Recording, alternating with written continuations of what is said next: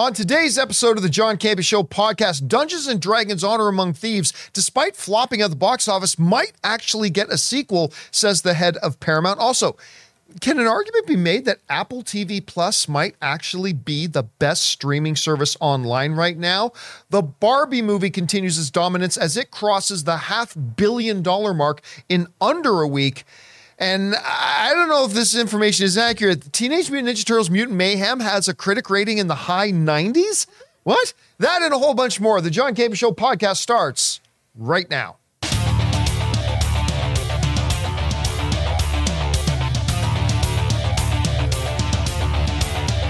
Well, greetings and salutations, everybody. Welcome to the best damn movie-related show on the planet, the John Campea Show, coming from right here in our quaint little studio, brought to you in part by our friends at Mint Mobile. I am, of course, your host, John Campea, and it is an awesome honor and privilege, as it is every day, to have you, our international friends, gather around as we talk about our favorite things in the world, movies and movie news, TV and streaming, and all sorts of good stuff. I'm joined in studio here today by Ray Ora. Yeah. Sitting over there is Jonathan Voico. Hey. Chris Carr is here. And most importantly, you guys are here. Thank you so much for being here and making this show part of your day. And here's how today's show is going to go. We're going to start off by talking about those predetermined topics that we just talked about. And then in the last part of the show, we're going to take questions from our YouTube channel members. By the way, you can become a supporter of our channel just by going to our YouTube channel and becoming a member. And we're going to take questions as we do every day from them at the end of the show. Now, before we get rolling here, I should mention this. Went to go see Haunted Mansion last night. Oh yeah, I forgot about that. You know what? And we put out our out of the theater reaction. Ray was definitely not wanting to go see it. No. I was skeptical. I mean, I love going to the movies, but I was skeptical that the movie's going to be good. You know what? Not terrible. Not terrible. Not terrible. Not terrible. Yep, not terrible, says John Campea. I mean, it's not great, I mean, yeah. but it come on, legitimately laughed out loud a couple of times. Right? Even you did. I was there. I was sitting right beside you. You laughed out loud a number of times. Don't mention that on. But it was funny. The characters were charming and endearing. You liked the characters. If you are, my wife is a big fan of the ride at Disneyland, and she said it was like they totally captured the ride, which I guess. I mean, I think I've been on the ride once, but so she loved that.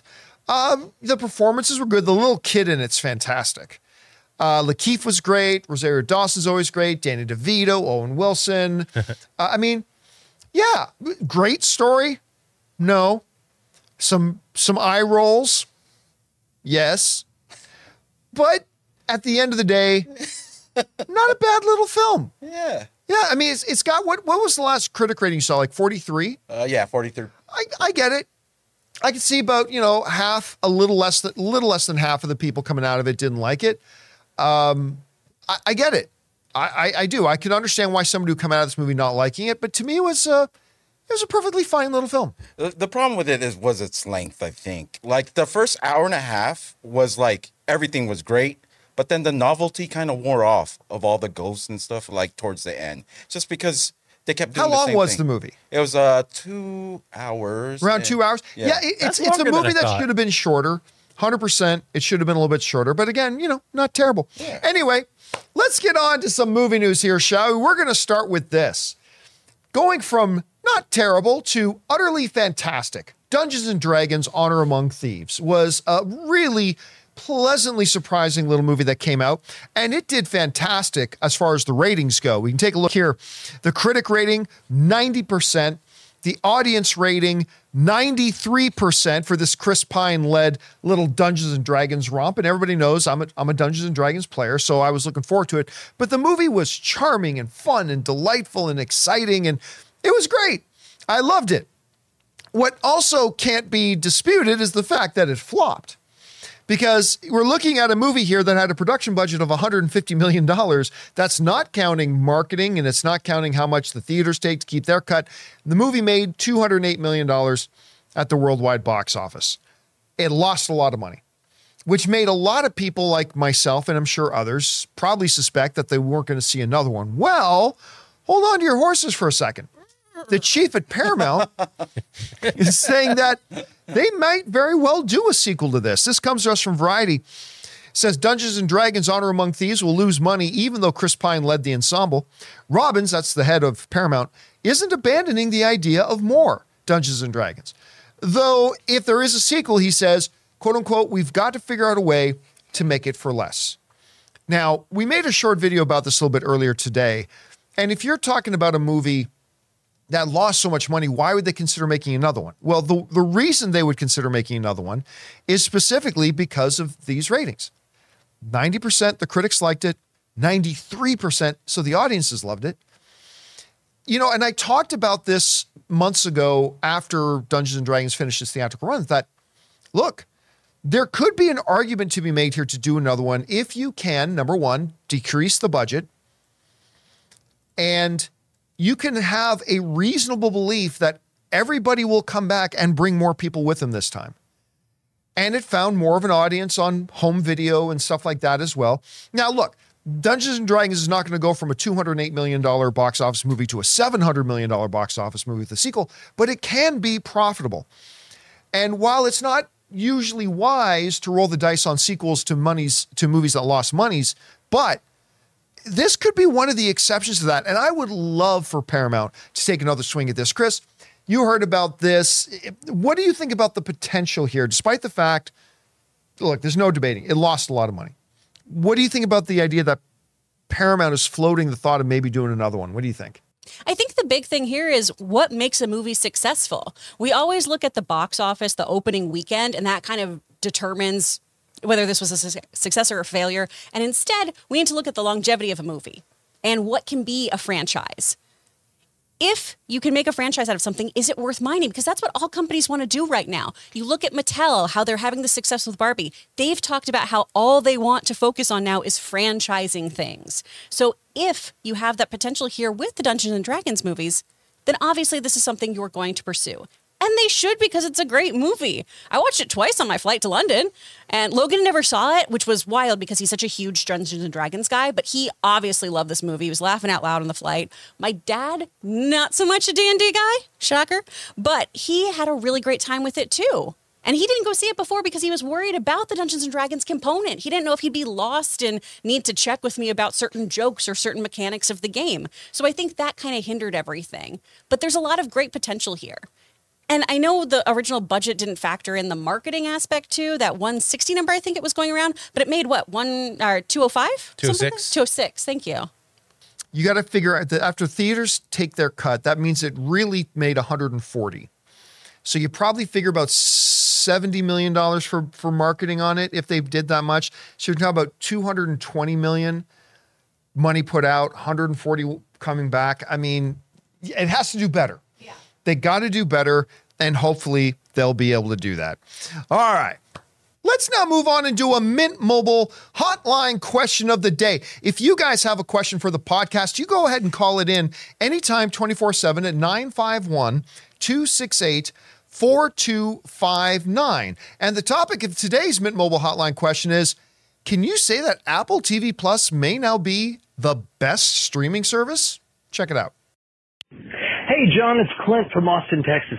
I subscribe to Apple and Apple TV, and I watched Ted Lasso, and then I watched Slow Horses, and then I watched Silo, and then I watched Foundation.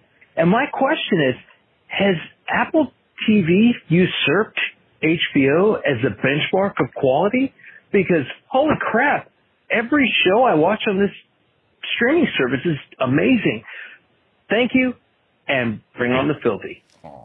All right, Clint, thanks a lot for calling that in. And listen, we are now in the streaming wars, right? And one of the newest, challengers to enter the arena is Apple TV Plus. Now, I remember when they made their big announcement day that Apple TV Plus was coming, they brought all the stars, they announced all the shows they were launching with and brought all the stars out. I was thoroughly underwhelmed. Nothing about it looked impressive to me. I mean, they had some big names, but nothing looked all that interesting and all that kind of stuff. Well, then I watched Morning Show when it came out. That show was way better than it had any business being. That was a really great show. And it's just gone on and on and on. And they have really laid their model is, we're not going to put out tons, but when we put something out, we're going to make sure it's really good and that it pushes boundaries, and we're going to do some, and they have done a fantastic job. So of course, in a world where we've got Disney Plus and HBO Max, I know it's just called Max, but I'm not going to call it that for a while, where we've got Netflix and all that kind of stuff, to say, is Apple TV Plus the best streaming service? That sounds ridiculous. But if we sit down for a second and start to go through the list of shows they've put out, is it really that ridiculous? I pulled this list up from the good folks over at Vulture, but Platonic, right? The new Seth Rogen show. I've only watched one episode. It was pretty good, but my wife loves the show. She thinks it's great, and a lot of people are talking about it. The After Party, which I know, Chris, you are a particular big fan of After Party. Then they had that. Then they've got Blackbird, the Taron Egerton one, which a lot of people have been really raving about. Central Park, I admit I'm not familiar with. Dickinson with Haley Steinfeld. My wife obsesses over this show. And I've watched a few episodes, and it's really quite good. 5 Days of Memorial is one I haven't watched. For All Mankind. Yep. Woo! Ray, you are and Jonathan. Oh, yeah, Jonathan, you started watching it too. Oh, yeah, I'm all caught up. So, and Rob obviously loves the show. So there's For All Mankind. That's an Apple TV Plus. What you could arguably say was their flagship show with Morning Show. It's won a bunch of awards. It's, again, way better than I thought it would be. It's really fantastic. Then one of my favorites on the network, Mythic Quest. Nobody watches Mythic Quest. I don't care. It's one of my favorite things that they've got on there. Rob McElhenney is absolutely incredible in it. I love this show. Pachinko, The Problem with Jon Stewart, which is actually better than I thought it would be. Schmigadoon, which a lot of people completely fell in love with. Servant is not one that I've watched, but a bunch of you guys have written in to tell me that you watch it and absolutely love it. So there you go. It's got 40 episodes. Then the one that maybe gets most people talking about it, Severance, which is a show I never thought Ray Ora would sit down to watch.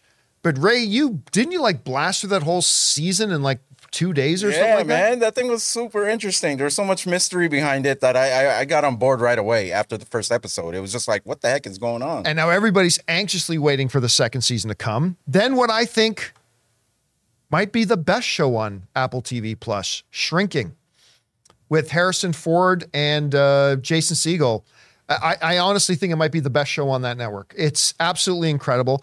Then Silo, which I just finished watching the first season, was incredibly good. Slow Horses, which, again, I have not watched Slow Horses yet.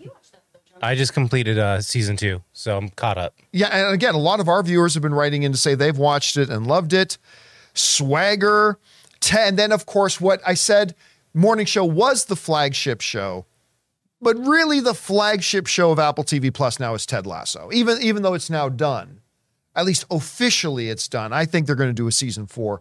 But officially it's done. Ted Lasso. And by the way, not even on this list was Foundation, which I just started watching season 2. And I liked one of the originals, but no one else liked it. It was Invasion. I actually liked that. It was mainly for the main lead, the army guy. And there's the Big Door Prize. I actually started watching that. Yeah, it was interesting. So yeah, I love Jason Momoa. I could not get into C.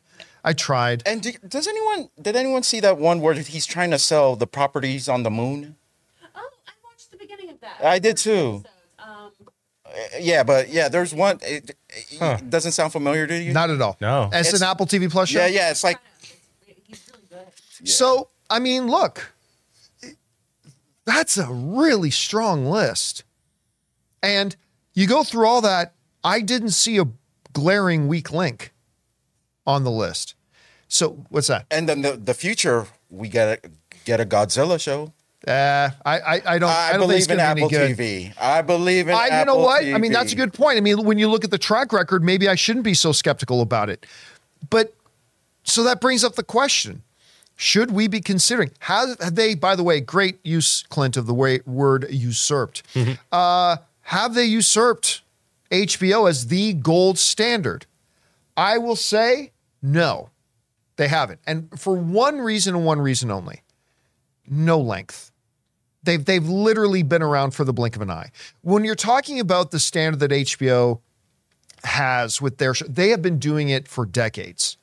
some of the single most iconic. They've got 4 or 5 shows that various TV files will argue is the greatest television show of all time. Yeah, but I mean, they've got stuff, right, that like we've seen over the decades, and we still want to go back and watch it again. Yeah, I mean, everybody still talks about, I mean, a lot of people think The Wire might be the greatest television show ever made. Then you got things like The Sopranos and everything else HBO has ever put out on their stuff. It's just too long of a, they've been doing it too good and for too long.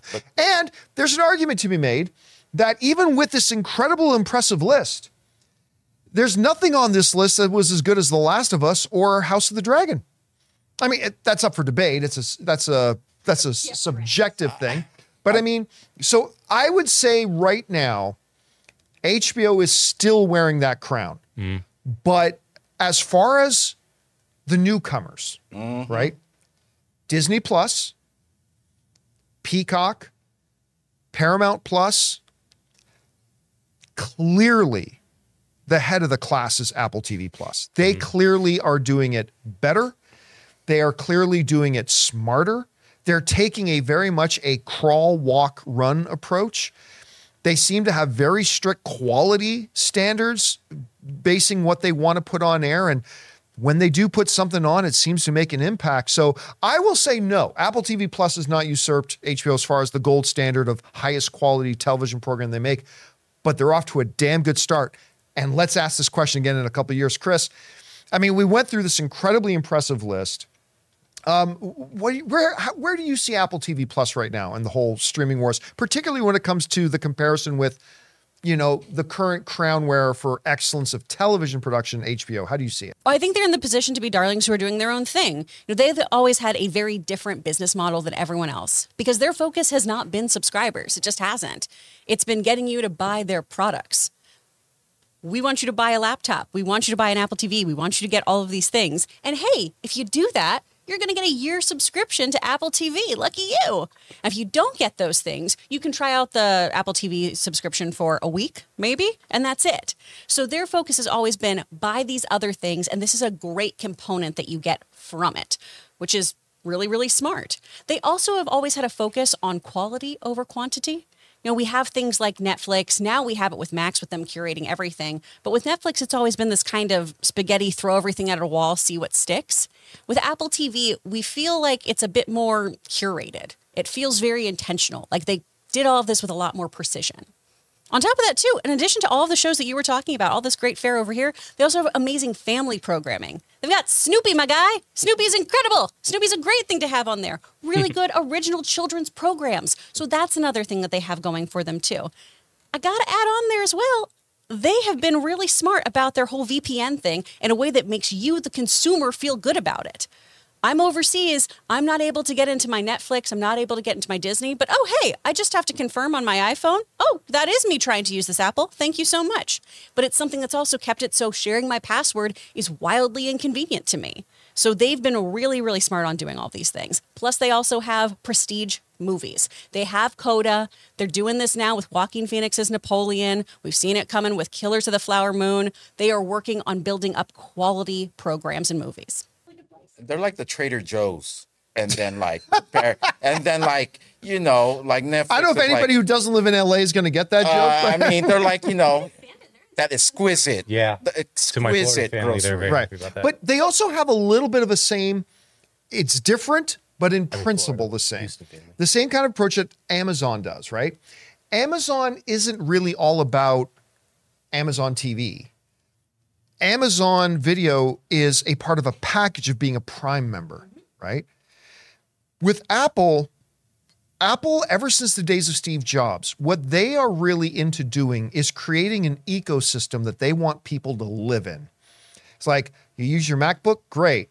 Now, how about a iMac for your desk? Got that? Great. How about that iPhone?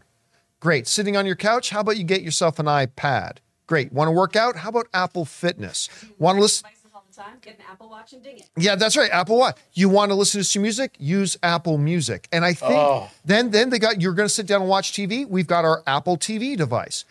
What are you going to watch on that Apple TV device? Well, good news. We've got Apple TV Plus. And that's why, like you said, unlike some of the other streaming services, their primary focus isn't getting the number of subscribers. Although they, like all their divisions, they want Apple TV Plus to be financially profitable on its own eventually. But their bigger picture view is it's a part of our ecosystem. Then people get into the world of Apple. And I'll tell you what, the only reason, I don't have my phone on my desk. The only reason I still use an iPhone, because, folks, listen to me. Listen, Android is the vastly superior format, vastly superior platform. But the only reason I still use an iPhone is because Apple is so damn good at making that ecosystem. My phone talks to, I got a MacBook, and my phone talks to it super easy. I can get all my text messages here. I can copy something on my thing and just paste it right on my phone. Hey, you can make an argument. You can do the same thing with Samsung products, but I don't want to switch over to all Samsung products. They gave me Apple Music for free with my iPhone purchase. I still regret not re-upping on that. Like, I really liked it, but it's just that I didn't know if I wanted to keep going with that subscription. Well, I mean, but listen. Let's revisit this question of Apple TV Plus and where it ranks. I think as far as it ranks for all the newcomers to the game, obviously HBO Max and Netflix have been around a long time, but they are the head of the class when it comes to the new ones. Can they actually get in that upper echelon? We'll talk about that again a little bit later. Hey, listen, guys, we still have a few more things to talk about here, including Barbie crossing $500 million in less than a week. We're also going to talk a little bit about Mutant Mayhem, the new Teenage Mutant Ninja Turtles movie has this has got to be a joke, but a high 90s critic rating. We'll discuss that and more. But before we do, we're going to take a second and thank one of the sponsors of our show here today. They've saved my bacon a number of times, the good folks at Rocket Money. We want to take a second to thank a sponsor of this video, Rocket Money. Rocket Money is a personal finance app that finds and cancels your unwanted subscriptions, monitors your spending, and helps you lower your bills all in one place. And for me, Rocket Money's been a godsend. I've told you the story before about how I found out that I was still paying a gym membership from when I was still living in Burbank, California 2 years ago. And just recently, I had completely forgotten that I was subscribed to multiple music services with different apps. Rocket Money identified the ones I wasn't using and helped me cancel my subscriptions super easy. And I'm not alone. Over 80% of people have subscriptions that they've completely forgotten about, and chances are you're one of them. Like that Stars app you use just to watch one show, or that free gaming trial that you never got around to canceling. Rocket Money will quickly and easily find your subscriptions for you, and for any that you don't want to pay for anymore, just hit cancel, and Rocket Money will cancel it for you. It's that easy. Rocket Money also helps you manage all your finances in one place and automatically categorize your expenses, so you can easily track your budget in real time and also get alerted if anything looks off. So stop throwing your money away, cancel unwanted subscriptions, and manage your expenses the easy way by going to rocketmoney.com/Campia. That's rocketmoney.com/Campia. rocketmoney.com/Campia. And thank you to our friends at Rocket Money for sponsoring this episode of the John Campia Show. All right, guys, with that down, let's move on to this. Been a lot of talk about Barbie recently, but for good reason. It's slashing up the box office. Like, first of all, it comes out of the gate. It beats Super Mario Brothers for the biggest opening weekend of the year with $162 million. Then it sets the all-time Monday box office record for Warner Brothers. Warner Brothers, a studio that's been around for 100 years. Beating out Christopher Nolan's Dark Knight, which was the biggest box office on a Monday ever in the studio's history. And they beat that. Then they continued on becoming the biggest box office on a Tuesday in the history of Warner Brothers, making another $26 million on Tuesday alone. And by the way, yesterday on the Wednesday, it also continued its torrid pace, making 23 point something million on the Wednesday. Jeez. That means, you got to understand, the end of day Tuesday, Barbie was at $472 million. Well, now this is only counting up to the end of Tuesday.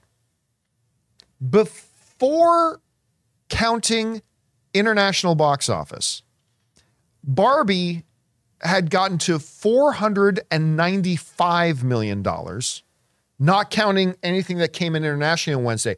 Long the short of it is, before the end of the day yesterday, Barbie crossed the $500 million mark in under a week and cracked the top 5, top 6 highest grossing movies of the year. If we go to worldwide here now, remember, right now Barbie's not counting, this is not counting Wednesday's total, but having crossed the $500 million mark, that means it is hopscotched over Ant-Man and the Wasp: Quantumania, which, remember, that 476, that's the entire theatrical run of a Marvel film.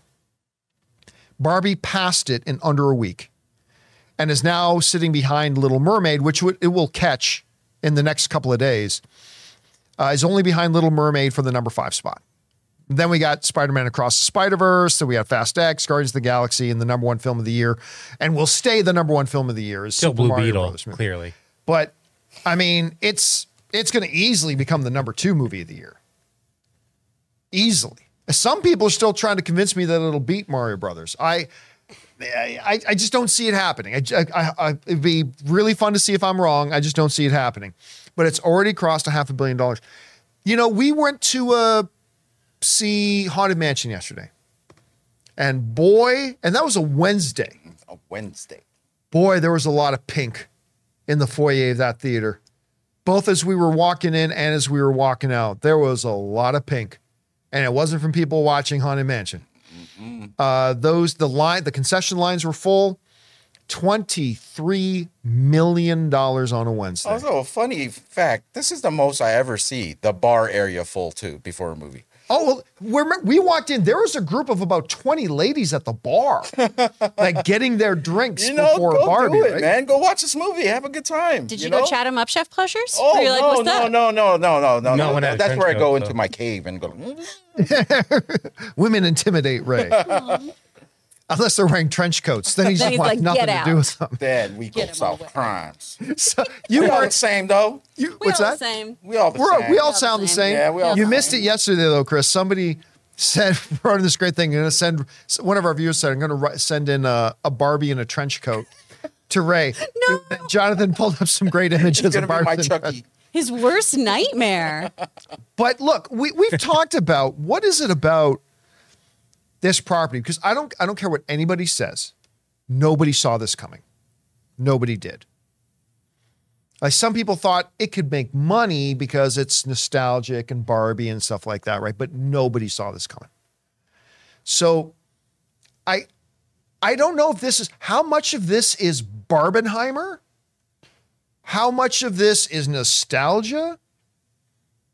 Like, Ray, you put together a list for me a few days. I can't remember which day it was when we looked at the history of Margot Robbie movies. Yeah.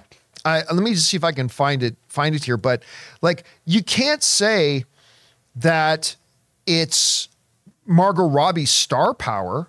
No, because Right? she was in the 30s, 30 million opening weekend for. Yeah, I mean, 40 million. let's bring this up here. It's not Margot Robbie. Here's her last 5 films. Babylon. Oh, this is the opening weekend for her last 5 films. Babylon at 3.6 million, Amsterdam at 6.4, woof.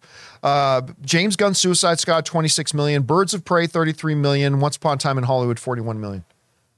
Like, none of this would lead you to believe that a Margot Robbie-led movie would open to $162 million, right? So you can't say it's Margot Robbie. Chris, is it any one of these things? Is it a combination of these things? Like, what on earth can we write it down to that Barbie made $500 million in less than a week? How do you explain that? It seems to be a perfect storm because, once again, I haven't seen this movie. I got to work yesterday, which was nice, on a video game. I was not crossing a picket line. But I feel like it is this kind of perfect storm of a really smart script and a iconic pop culture character. But also, I think, follow me on this, it feels a little Ted Lasso. It feels a little, yeah, we can like something that's fun and happy and sweet and candy colored. That's okay to go to a movie and see something like that. And then you're surprised that there's something more existential at the core of it. Right. But I think that's part of it is we have so much content like in Oppenheimer, which I'm not taking away from that at all. But I think there is something about going to a movie that you know is going to be fun that makes you want to keep coming back to it. I think that's what Super Mario Brothers had too for its older audiences as well, of just, this is fun. And everything around me sometimes is not fun. So why don't I go to a movie theater, sit in a wonderful air-conditioned space with snacks, and have somebody make me laugh and make me think and maybe make me cry a little bit. Those are all great things that I want to go experience. That's fun. And I'm also telling you, Oppenheimer, I could see someone going to that movie by themselves, taking it in as the movie. Barbie, I don't see anyone going to this movie by themselves. They're taking groups. It's a group thing to do. They want to laugh together. They want to talk about it party. afterwards. It's just an event movie that's just really hitting all cylinders right now. I mean, from all generations, like I said yesterday, grandpas, grandmas, parents, kids. It's all over the place. Well, no, yes, I'm not 100% sure because I didn't want to walk up to the lady and say, "Excuse me, are you this girl's grandmother?" I didn't want to do that, but there was a group in there that I think you're right. I think there was a grandmother, her daughter, and her daughter's daughter, like a multi-generational. And listen, in the refreshment line, there was a brother and sister, same age, both wearing pink, going to see Barbie. That the dynamics of this is all over the place, or like the demographics of. You guys grew up with sisters, and Jonathan, you have girls. I mean, Barbies are just synonymous with being in your home when you have children. That's just a thing. Yeah. I had a ton of Barbies, and my brother would sometimes steal the Barbies to play with his G.I. Joes because they were, working intelligence or they were captors or something. Like, these are dolls that have been around since 1959. So it is something that spans generations. Yeah. Well, Helen Mirren says something at the very beginning of the movie. So this is something that happens right at the very beginning. Remember they released that clip of the 2001 A Space Odyssey homage? So that's the beginning of the film. Okay. Right? And you hear Helen Mirren saying, as long as there have been little girls, there have been dolls. But dolls, and they show a bunch of little girls playing with dolls were always baby dolls. In essence, telling little girls that the one thing you can aspire to be is a mom. That's your dreams. That's your goals. You can only, and it's a great dream and it's a great goal. But whereas little boys, we got to imagine driving fire trucks and we got to imagine being this and being that. Being a transformer. Or being, I want to grow up to be Optimus Prime, damn it. What's wrong with that? So she said, but dolls were always baby dolls, meaning little girls could only aspire to be moms. Then came Barbie. And Barbie was an architect and she was a homeowner. And she was a doctor, and she was basically telling that because Barbies can be anything, the message to little girls is you can be anything. And maybe that message consciously, subconsciously, somewhere got down to the DNA of a lot of women who grew up playing with these dolls. It's like, there's a movie of this, I want to go see it. But nobody saw it being this big. That's Here's the thing. a little quiz for you, John. Who do you think Anne played with Barbies? Oh. See, this is the same little girl. Just say yes or no. no. I watched a home video of you as her as a little girl playing Indiana Jones. Yep. You can be both. I'm gonna guess no. You're right. Olive was the one with the Barbies. Olive, I totally see playing with Barbies. 100%. She played with the action figures I played with. So, and Olive, every time I try to get one of her Barbies to play with my action figures, she dug her nails so deep in my forearm. I think you could scrape her nails right now and you could clone me because I'm still under her nail somewhere. Because she dug it so deep, like it scarred me for life. She had real nails too at 9. At 9. I think she grew them because of me. They were a defense mechanism. Yeah, for real. I'm gonna see if let me see if I can bring this. Hold on for just a second, but just so people know who we're talking about. This is. Oh, that's not the picture. Hold on, where's the picture? Well, this is Anne with her sister. Oh, you're going to bring this up? Hold on a second. Let me see if I can get this again. Here's Anne with her sister. That's Anne in the front. That's her sister behind her. That's all. The one we're always talking about, Olive. She's the big sister of the family. She's the collector of bags. She's the Thanos. She's the collector of bags. Man, stop buying bags that expensive, Olive. Come on. And this was a big Filipino karaoke party. Yeah, with the sound. That's where they kept going. Whoa, whoa, whoa, whoa. Yeah, they did. For no reason. For no reason. In the middle of the song, whoa, whoa, whoa, whoa. Yeah, they kept hitting that thing off. Anyway, look, this weekend, I said at the end of the opening weekend of Barbie, it's going to take a 60 to 65% drop second weekend. The projections are saying it could take less than a 50% drop. For a movie that made $162 million on its opening weekend, that's extremely rare. Extremely rare. So we'll see where it all ends up. All right. With that down, guys, let's move on to one last thing here, shall we? There's a stupid movie coming out for stupid people called Teenage Mutant Ninja Turtles Mutant Mayhem that looks dumb, is a bastardization of what the true Teenage Mutant Ninja Turtles are, as they were created by Eastman in their original form, and now is made for children. Oh my God! With all that said, subscription count right now. All that said, even I have to admit, even I, this grumpy, totally jaded against these imposter Teenage Mutant Ninja Turtles. Oh God! Don't. Even I gotta say, the trailers have been pretty charming. I didn't like the first one. The first trailer I didn't like, but the trailers that have come out since then, even I gotta say, these have looked pretty charming. And their CinemaCon presentation, even I had to say, all right, I'm interested in seeing this movie. They just somehow found a way to make it seem really charming. Well, the review embargo is lifted. Now, surely the film critics are going to see this for what it is. I'm too scared to even look, man. Just some kind of, again, bastardization. Here's the turtles gathered around looking at Rotten Tomatoes. See the smiles on their faces?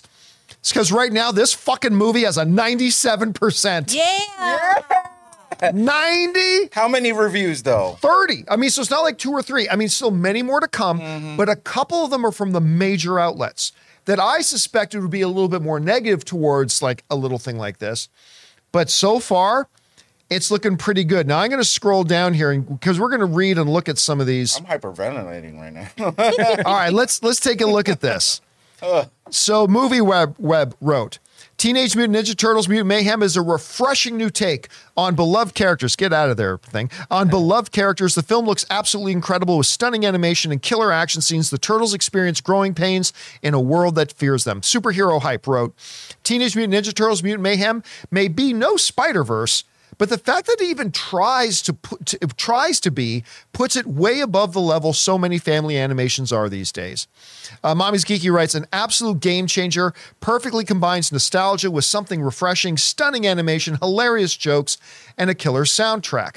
Looper wrote, an enjoyable hour and a half. Now, these are all positive. You see the red tomato there, all positives. An enjoyable hour and a half with some great action and just enough cleverness to keep its not particularly original story engaging. Aww. Jordan Hoffman over at The Messenger writes, a jubilee of barf and snot and ooze and stink bugs and slobbering rhinoceroses and shouting awesome when someone lands a cool kick. And he means that in the best way possible. The Movie Cricket writes, even the most visually arresting animation in a movie this year that doesn't have Spider-Verse in the title. The Times UK writes, besides a couple of live-action inserts, mostly from kung fu movies, the film is fully animated, but with the kind of careless scribbles and inky lines that suggest imagery pulled from the margins of a school notebook during a dull chemistry class. I love that description. That sounds great. Screen Crush writes, it turns a very familiar concept into something refreshing.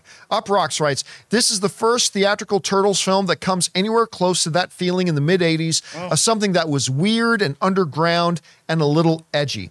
The Independent in the UK writes, Mutant Mayhem blends a hyper-aware but affectionate love of the franchise's past with the look and lingo of the present. Total Film Magazine writes, Turtle Power is back thanks to a potent combo of winning humor and gnarly animation. Cowabunga. By the way, Hollywood Reporters, Teenage Mutant Ninja Turtle thing, just their headline was Cowabunga with an exclamation point. I mean, so you got some small critics in there, some of the big outlets in there. There just seems to be a lot of thing of nostalgia, fun, whimsy. And you know what? As I was looking at the previews and slowly starting to get one over, those are the reasons I thought it looks like this could have that whimsy. It looks like it could have that fun. And apparently, according to the reviews, granted, only 30 in their count so far, but some of the major ones, sitting at 97% at the moment. I doubt it'll stay as high as 97. But even coming out of the gate, come on, Ray. Nobody has been more enthusiastic. And I am right. Did you think it could debut at 97%? I was thinking more like in the 81 or 82. And I would have thought that was hopeful. I would have thought, you know what, this will do well if it's in the high 60s. If it gets in the high 60s, that's respectable. That'll be great for them. 97%. And I'm sure it'll drop a bit, but it ain't going to drop down to the high 60s. This ain't going to drop down to the 70s either. I mean, hey, color me impressed, man. I am suddenly even more looking forward to seeing this damn thing on Saturday. What do you think about this, Ray? Saturday can't come soon enough. Because you always talk about the box office numbers. That's where I'm thinking about now. What I'm thinking about now, with Barbie still hitting its wave and stuff like that. I hope it makes enough money where, the people behind it, the animators, feel proud of their work. Or but you don't need box office to feel proud of your work. I mean, yeah, I guess. But you know what? I'm really excited. You need box office to pay your rent, but you don't need box office to be proud of your work. I'm really excited. And what you mentioned, like a lot of them mentioned, there was an interview where the guy was directing the animators. He was telling them to purposely scribble, mess up, because that's the style they wanted, which is great that it comes out on film. I can't wait to see it. The trailers, every time Donatello is spinning his bow over his head, or they're doing an action move, it looks so brand new to me, especially in the Turtles world. I mean, I used to go to Target every week to try to buy one turtle. What are you talking about, used to? I mean, I still do. And I still am buying turtles. But I in the 80s, the carded, I had to get the first one, Michelangelo. Then I would beg my mom for the second one. I hated when I was with my dad because he was more stricter on buying stuff. So, I would have to ask my mom through my dad. My mom would have to go, just buy for him or whatever. I finally got all 4 turtles. I can't wait for this movie. I'm so excited. I'm pretty sure I'm going to love it. True story. True story. No, I hate true story. We're going to go see this on Saturday. And coming down close to Ray's birthday, we are also going to have a little birthday celebration for Ray. Yes. That day. We're going to have some food after the movie and stuff like that. Because we're seeing the movie, 2 o'clock in the afternoon? 2 o'clock in the afternoon. 2 or 3, right? Which you two are invited. So, did you guys get Ninja Turtle performers for the party? Well, go Ninja, go. Here's the thing. So a couple of weeks ago, I come home and I walk into the room and my wife's on her iPad trying to figure some stuff out. I'm like, what you doing, baby? She said, I'm currently in the middle of planning a Teenage Mutant Ninja Turtles themed birthday party for my 43-year-old brother. I'm like, and that tells you everything. Dude, they were my life. The Turtles were my life. That's my thing. I remember we went to CinemaCon, and the moment we walked through the door of Caesar's Palace, all Ray cared about was running around and finding all the First of all, you got these statues of Caesar, and they're wearing Teenage Mutant Ninja Turtle masks, and he's past the balls and dick. Then you get to see the Turtles mask. Look, that should also be on the poster. Yeah. Look past the balls. Once you've gotten past the balls and look at the thing. Then your prize will await you. That's just dating. Chris, I mean, look, I know you've also been excited for this movie. Maybe not as excited as Ray, but you've been excited for this movie. Not as excited. When you're looking at a 97%, come on, I'm not the only one who's sitting here saying, come on, this is unexpected. I mean, or were you totally expecting this? What do you think? I was expecting this to be well received, but maybe not that well received. Right. So that is very, very exciting to me. And honestly, with a bunch of critics, I was expecting it to be compared to Spider-Verse constantly, and that being something that could weigh it down.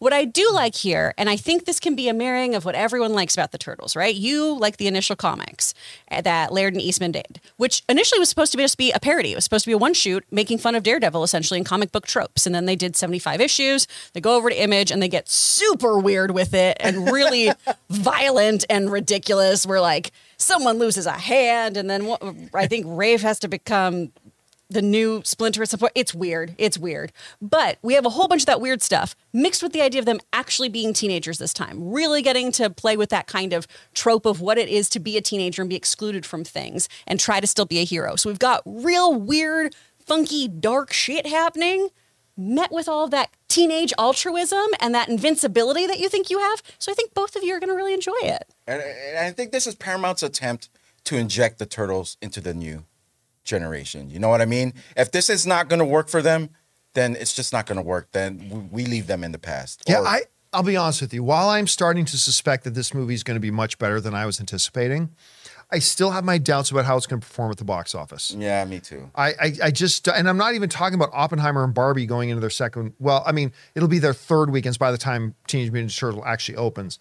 But I mean, I'm just not feeling a lot of buzz. Like, yeah, I know. honestly, that's why I'm hyperventilating. With all the questions we take every day on the show and open mic and on the show here, how many questions have come in regarding Teenage Mutant Ninja Turtles? I honestly don't.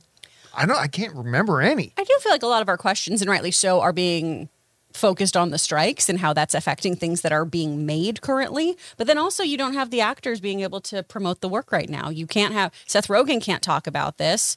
Really, you can't have any of those young voice actors who this is for some of them their first big movie to promote this. Which everyone says they're great. Yeah, so there's also that issue. We don't have late night interviews with this cast to generate buzz. I think Rogen can discuss because from a producer standpoint. He's the producer of the film, so I think he is able to. Just like Nolan, who is a member of the WGA, was still able to promote Oppenheimer because he's also the producer of the film and stuff like that. So, and the director of the film too, who they have a deal with. So. Hey guys, listen, I'm telling you, things are looking good. We're going to see it on Saturday. We're seeing it in 2 hours. We are 48 hours away, right? 49 hours. 49 hours away from watching this movie. Wait. So we'll do our out-of-theater reaction once we see it on Saturday. All right, guys. With that down, we are now going to go over and take questions from our YouTube channel members. But before we do, we're going to take just a quick second here and thank another sponsor of today's episode, my mobile service provider, and they should be yours, Mint Mobile.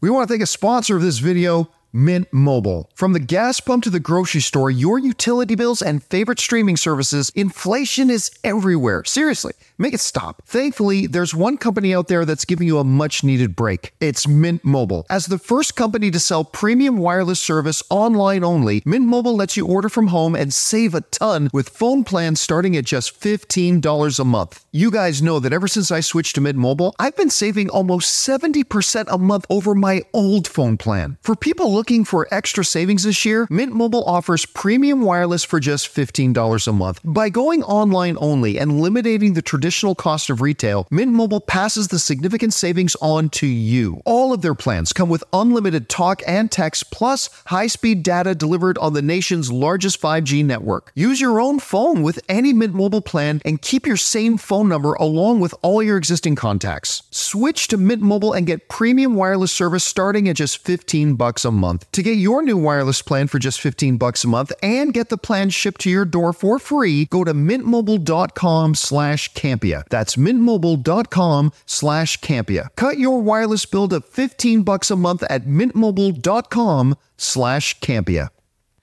And thank you to our friends at Mint Mobile for sponsoring this episode of the John Campia Show. All right, guys, with that down, let's get over and get to those YouTube channel member questions. What do we got up here first, Chris? From Dad Jokes. Hi, John. What other movies that came out this year would have been a good combo weekend like Barbenheimer? I was thinking Super Mario and John Wick 4. I mean, theoretically, you can throw together any two good movies, right? But see, the interesting thing about Oppenheimer and Barbie was that they were two such diametrically opposed kinds of movies that is such a weird mix to put them together. I mean, I really don't know. I would have to sit down with a full list of movies of the year and go through it. So I can't really answer that question. But I don't know. You got any ideas? No, I don't. It's tough because they are diametrically opposed, yet they do have a bit of a dark, like one has dark satire, and then one is obviously the atomic bomb. But I mean, they're both geared towards adults, really. So like people are kind of saying like, oh, this, like someone joked about Paw Patrol and Saw, but they're not that opposite. They're still adults that they're appealing to. So it's a little different, you know? Yeah. They are very different movies from each other. So I'm not sure. All right, what's next? From Red One Real Talk, Gary Oldman's facial hair may be the most incredible mask I've ever seen on a person. Anytime he's clean shaven like an Oppenheimer, it's like he's a different person entirely. Maybe it's because I knew him best as Jim Gordon in Sirius Black, but am I alone in struggling to track him across his different looks? Wait. No. He was in Oppenheimer? Who was he in Oppenheimer? That I don't know because I haven't seen check. Oppenheimer Me yet. neither. But I will say, to his point, early earlier in his career, like going back to the 90s and then into the aughts, it's like I used to feel like, man, I don't exactly know what Gary Oldman looks like because he's so different in every film. You know? I mean, even in Their Finest Hour, or was that what it was called? Where Their Finest Hour or Finest Hour, something like that. By the way, it is the one that he finally won his Academy Award for, but it's not just the trophy. I honestly think that was his best performance. He was amazing in that. Yeah, he disappears in his roles. Does he play Truman in it? Was he Truman? Harry Truman, yeah. Oh, he was. There you go. See, he hides in his roles. That's right. He's the one who says, get that, what did he call them? That sissy or something. Yeah, get that. Oh, my goodness. I didn't even realize that was him. He called him a crybaby. Get that crybaby out of not sissy. He was he's a chameleon. Not only does he change his physical look constantly, he changes his dialect. Yeah. Remember him in that one Hannibal movie? In that one Hannibal Lecter movie? I love that you think that I know what you're talking about. It was the one with I saw Silence of the Lambs and was like, I'm good. He's all mangled and stuff like that. Oh, it's just horrible. It's called Hannibal Eye Revenge. Oh my God. He was No. All right, what's next? From the antagonistic Anonymous, John, I have always wondered, why did you stop uploading on TikTok? I gotta say, Jonathan Voico, you were killing it with the new editing style, and it was a nice way to quickly catch up with the news. John. Keep it up. Oh, well, I'd love to take credit for that. But that wasn't me. I did some of the TikTok editing. I had another guy in the UK who did some of our TikTok editing. Honestly, because we weren't getting anything out of it. I mean, John, I saw that some of those videos had great. Some of those TikTok videos had X number of views on them, but it didn't actually do anything for us. It didn't get us anything out of it. We didn't get any new subscribers from it. We didn't get any new visitors from it. They stuck to TikTok, so. Yeah, I mean, don't get me wrong. I am not dissing the platform of TikTok at all. I'm just saying for us, the amount of effort that it took to make those videos in TikTok format versus what we were getting out of it, I mean, we were literally using our time and our resources for something that wasn't getting us anything in return. And so that's ultimately, now I'm not saying we'll never try it again, but again, for the amount of effort and time it took for us to put those together, we simply weren't getting a return out of it. So that's why we stopped doing it. All right, what's next? From Ulatan, question for Chris. Okay. Is there a difference with the approach to voice acting for a dub on a live-action foreign film versus voice acting for animation? Are there actors who specialize with each medium? Perhaps do both. I was always curious about this topic. I'm curious too. Yeah, it is wildly different for doing those things because for animation, you usually are a bit more heightened. You are usually a bit more animated. For dubbing live action, the whole key is to try to make it as smooth as possible. So you're trying to not make the viewer even think that this is a dub. Obviously, that's not going to be flawless, but that's your goal, is to make it feel like a very lived-in experience where this is the language that it absolutely was occurring in. The tricky part for live action movies, though, is if there are actual action sequences, those can be kind of weird to dub over those. Also, intimacy scenes, dubbing over those can be a little funky too. Animated things, actually, both of them, you're always working on matching what's called the mouth flaps. I don't like that they're called that either, but that's what they're called. So every time the mouth is moving, that's what you're trying to capture. There are people who specialize in both. There's more people, I think, who specialize in the anime world that teach classes and things like that. And all anime, obviously, has the dub or sub option. So you're going to see a lot more of dub actors in that genre, too. All right, what's next? From CJ Rebirth. One of the saddest moments still from Loki to this day was seeing Mobius talk about riding a jet ski before he was pruned. I really thought, Loki is one of my absolute favorite characters in the MCU. I'm not going to lie to you, I was disappointed with the Loki series. I mean, it wasn't terrible, wasn't bad. There are a few episodes that I really, really liked a lot. I really thought they were going to go somewhere with that. And like they planted a seed earlier in the series and they didn't do anything with it. And I thought that was a real missed opportunity. So yeah, that's one of the things that stands out to me. All right, what's next? From King Daddy Go. Oppenheimer was a masterpiece. It really was the history film we didn't know we needed. 10 out of 10, brilliant. It's magnificent. It's such a great movie. And like, I'm not going to sit here as somebody who's definitely not an American historian. I'm not going to sit here and talk about and wax poetic about how historically accurate it is, because I have no idea how historically accurate it is. I know Christopher Nolan tried very hard to be as accurate as he could while making it also very engaging dramatically. But the movie, you know what? I'm not going to call it the best film of the year, I think for me, Across the Spider-Verse might still be my number one film of the year, but it's my number two. And it's definitely going to be a Best Picture contender, maybe even a Best Picture winner. It's just fantastic. All right, what's next? From Adrenaline Night, I wonder why all of Disney Plus original shows are Marvel and Star Wars. Seems that it's one problem with rushing the shows out. That's not true. They have 1,000 original shows, and they're all garbage. But American Born Chinese is fantastic. I did not see that one. That's actually. great, and more people need to watch that. But like they put out tons of original shows, like tons and tons and tons. So yeah, don't be, if all you're doing is reading the headlines, maybe you'll think it's only Star Wars and stuff, but believe me, the amount of non-Star Wars and Marvel original stuff that they put out far outnumbers the ones from Star Wars and Marvel. Far outnumbers them. All right, what's next? Let me scroll down here. There you go. The Super Ranger mud truck saw Oppenheimer, and man, it was pretty good. Although, if you notice in the scene where after the drop and he comes into the room. Never mind. You know what? Just in case, let's skip over that just in case. Oh my gosh, does the bomb work? I didn't read the whole question, but just in case, you were just being overly cautious here, just in case it gets into any spoiler territory. All right, what's next? That's why I was like, can we not spoil history? Chris Davis, I am not a big comic book reader. Does anything in the comics line up with the Gaia situation in Secret Invasion? I mean, you do have Super Skrulls, right? But a different situation where it's a breeding program. Yeah, and again, this is something I've been saying since the first day I started movie blogging. Just because something is in the comics does not believe it should be on a screen.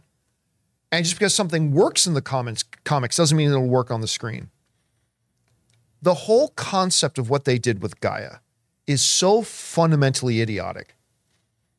I mean, I'm not like, even if you want to get my nitpickies about the way they did it was really stupid. But even if we wanted to put that aside, just the fact that they did it. Like, Chris, you weren't here, but I mentioned that well, I don't think the MCU has been perfect, you know, I've especially since Endgame, but I have never once, even when the MCU has done things that I totally disagreed with or whatever, I could at least see why they did it or why they tried or what they were hoping they would accomplish by doing it. I have never, since the inception of the MCU, wanted to sit down with Kevin Feige and go, what were you thinking? What they did with Gaia in Secret Invasion is the first time I've ever felt that urge to sit down with Kevin Feige, who's clearly a million times smarter than me. But I've never before wanted to just like, what were you actually thinking? How could you or any of your advisors think this was a good idea? And it's yeah. And again, there is some loose precedent in the pages of the comic book, but that does not justify doing something stupid on the live screen. It doesn't make it okay. It was utterly stupid. But anyway, all right, what's next? From Alan Sivka Kumaran. Hey, Ray, this week's American Ninja Warrior was promoting the new TMNT movie, and I thought of you. The Turtles introduced it as American Teenage Mutant Ninja Warrior. I am more hyped about this movie due to your enthusiasm. Can't wait to hear your review on it. Yeah. All of a sudden now, during lunch, he's going to be looking up American Ninja Warrior to find that thing. By the way, it's pretty fun because like in LA where they have courses sometimes, you can go into some, they've done it at the theme parks or at the Universal lot and stuff like that. And to see the obstacle course is pretty awesome. It's pretty cool. All right, what's next? From Sam Fisher. So every year I have a favorite TV episode of the year. Last year it was Sandman's episode 6, The Sound of Her Wings. Ooh. This year it might be Star Trek Strange New Worlds, Those Old Scientists. It's the Lower Decks crossover and it was so funny. I have heard so many good things about this season of Star Trek Strange New Worlds. I have not started watching it yet. I'm hopefully going to start watching season 2 this week. But I loved season 1.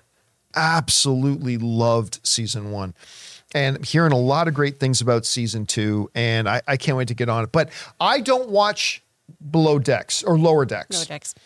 The trailers did nothing for me. But I'm interested in the fact that they're even doing this by taking the live action or the voice actors from the show and bringing them over.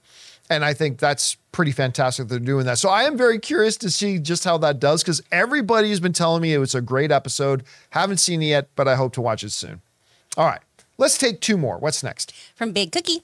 Does the TV Academy need to fix the 2-category structure, drama comedy, instead of submitting for best comedy drama? Instead of submitting for best comedy drama, I would propose dividing the categories by episode length. Ooh, no, I don't like that at all. I don't like that at all. Because then what's your category? Because in the world of streaming, it's not like the old days of television where things were specifically every episode, 22 minutes, 41 seconds, just to make room for the commercial breaks. And an hour-long show was 48 minutes, whatever, right? We don't live in that world anymore. Yeah. Like one episode of, even like with FX, one episode of Sons of Anarchy could be 48 minutes. One episode of Sons of Anarchy could be 65 minutes. So then where do you draw the line? I mean, some episodes of Secret Invasion was over 45 minutes. Some was over 50. One was like under 35. So length, no. Drama comedy, it's not perfect. And obviously some idiotic organizations like the Golden Globes completely do stupid things with that distinction. Really? The Martian was a comedy? Okay. The Bear? Even Emmys. The Bear is a comedy? There are some funny moments. Yeah, so I totally agree. Those are those. But at least in terms of Emmys, those moments are rare. Not super rare, but rare. Now, drama comedy is probably still the best way. It's not perfect, but it's still probably the best way to do division, I think. All right, last question of the day. What's next? From Dare Ailes. Do you think Feige even cares about quality right now? After Secret Invasion, MCU gives off burned off F it vibes. Burned out F it vibes? Ugh. Yeah. I'm not going to lie. Look, but it's hard to say that outright because we just are on the heels of Guardians of the Galaxy 3, which was fantastic. But burned out? Yes. Has the quality standard dropped? Absolutely. Again, when you start putting out double the amount of content that you used to put out, that means writers who weren't good enough to work on your projects before suddenly are good enough because you have the extra projects. So now you need more writers who you wouldn't have hired before.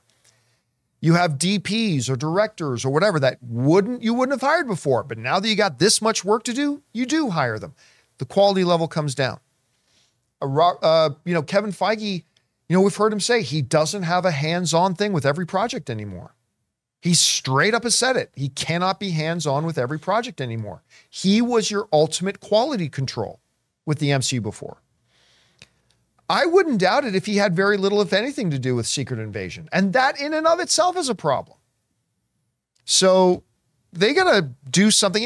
And Bob Iger has already kind of referenced the fact that they're going to start to address this. Bob Iger himself has said, hey, listen, we're putting out too much content. It's watering it down. Yeah. It's diluting the quality of our product. He's 100% right. And here's hoping they can get that fixed. Yep. All right, guys.